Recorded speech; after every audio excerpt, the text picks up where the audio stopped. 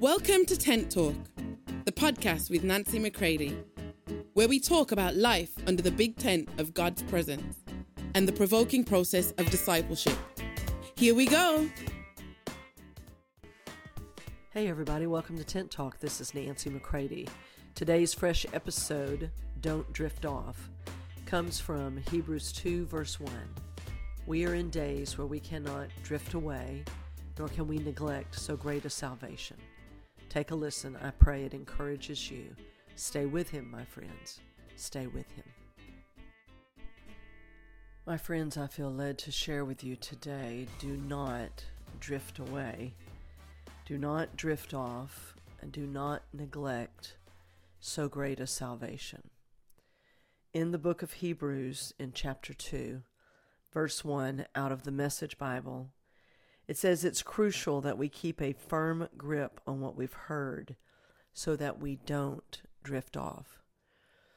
Now, it is God who keeps us through our faith. He's given us his faith, and by our faith, right, he keeps us. So I definitely am one who leans towards the fact that God has gripped me. And he is keeping me as I allow him. But my friends, we must understand as we mature, we don't want to remain in childish things. We don't want to stay at the shallow end of the pool, if you will, of our salvation. That I can just run off, I can just do anything, and it doesn't matter. My friends, that is a shallow and cheap grace. We want to understand as we mature, we would have to ask, why do I want to run off? Why am I concerned with proving that I can do anything and it will be okay? See, that reveals our ignorance and our immaturity. A maturing son begins to understand, wait just a minute, I don't want to run off. I want to be kept. I want to stay very, very, very close as he keeps me. And he keeps me, right? And he holds me in that oneness. But I want to live in it fully. It goes on to say, do not risk neglecting this latest message, this magnificent salvation. For it was delivered, first of all, it was delivered in person by the Master, Jesus himself, then accurately passed on to us by those who heard it from him. So here we see that we are warned, we are told, do not drift off. If you loosely tie a boat and the water is lapping up against, let's say, the pier, and you've loosely tied a boat, then it can drift off and it can be taken away by the current. If we neglect, if we do not look into the full message of the gospel, right, it's very easy to neglect it. And many times it's because we've not really seen how great a salvation we have. This is why sometimes we have a hard time forgiving others, is because we haven't seen what we have been forgiven. And we are comparing, what we've done to what others have done. And mine's not near as bad as theirs, my friends. We reveal again our lack of knowledge, our ignorance to our great salvation. It's not so much that I've been forgiven of just a bad temper here or there, or, I know I may have lied, or I did, but I've never done this or that, which we would consider to be so heinous. My friends, we've not understood that we've been forgiven so great a debt, having been the enemy of God by nature. We've been delivered from what we were, not just what we've done. We've been forgiven for the sins that we've committed, the specific things, but even those we've not yet fully seen. When we can treat it so shabbily and go back and dive into sin again, whether you're trying to be good in your independence or you're dabbling again in the things we would call evil. Do you understand whether you're trying to be good enough or you think you're too bad? Both are pride. And when Holy Spirit reveals to you how great is salvation, and you see not through the eyes of mankind or through society or your specific culture, but you see by the Spirit of God what you were separate from Jesus, and how glad he was to become sin on your behalf, that you might be fully restored to the Father, you begin to catch a hint of how great a salvation you have inherited.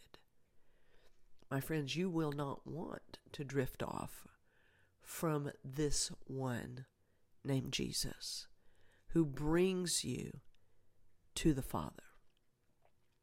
And the Holy Spirit makes it all possible.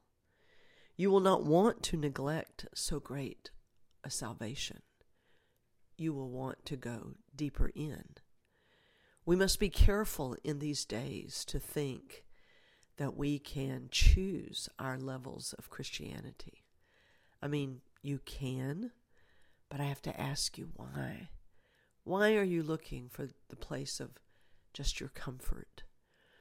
Why are you looking? Because, my friends, the moment you begin yourself to decide, I think I'm satisfied at this point, and I don't see why I need to be so radical. And let's be careful. We wouldn't want to offend, things like that.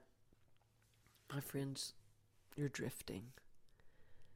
And I know to some this will sound like legalism or a threat, or I get that. Trust me, I get it.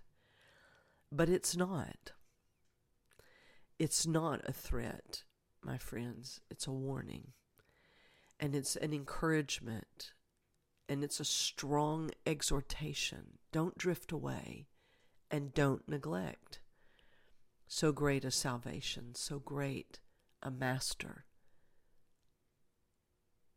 the Almighty Jesus, the one and only, who has come to not just die for you, but he died as you. He tasted death, Hebrews 2 tells us. He tasted death for every single individual. Nobody knows you like Jesus. Nobody knows what you've lived through. Nobody knows what you've done like Jesus.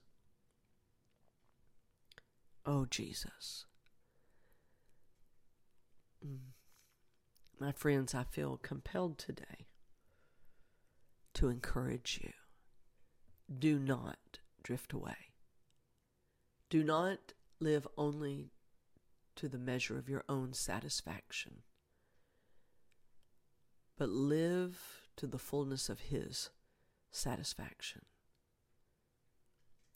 as a reciprocal lover, as one who begins to see by the Spirit of God, oh, how great a love, how great a salvation, how great is our God, and then live reciprocating, if you will, to him out of what he has done, who he is, and the love that he has poured into you. He never requires us to come up with anything.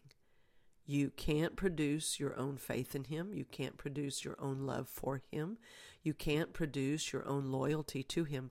All of that comes through the only loving one, the only loyal one, which is Jesus.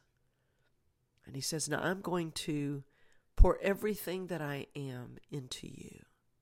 You're going to come alive to the Father. Now live unto him by my faith, by my mind, by my nature, by my loyalty that I've put within you. And now don't neglect it. Let it be stirred. Let it be built and developed day in and day out.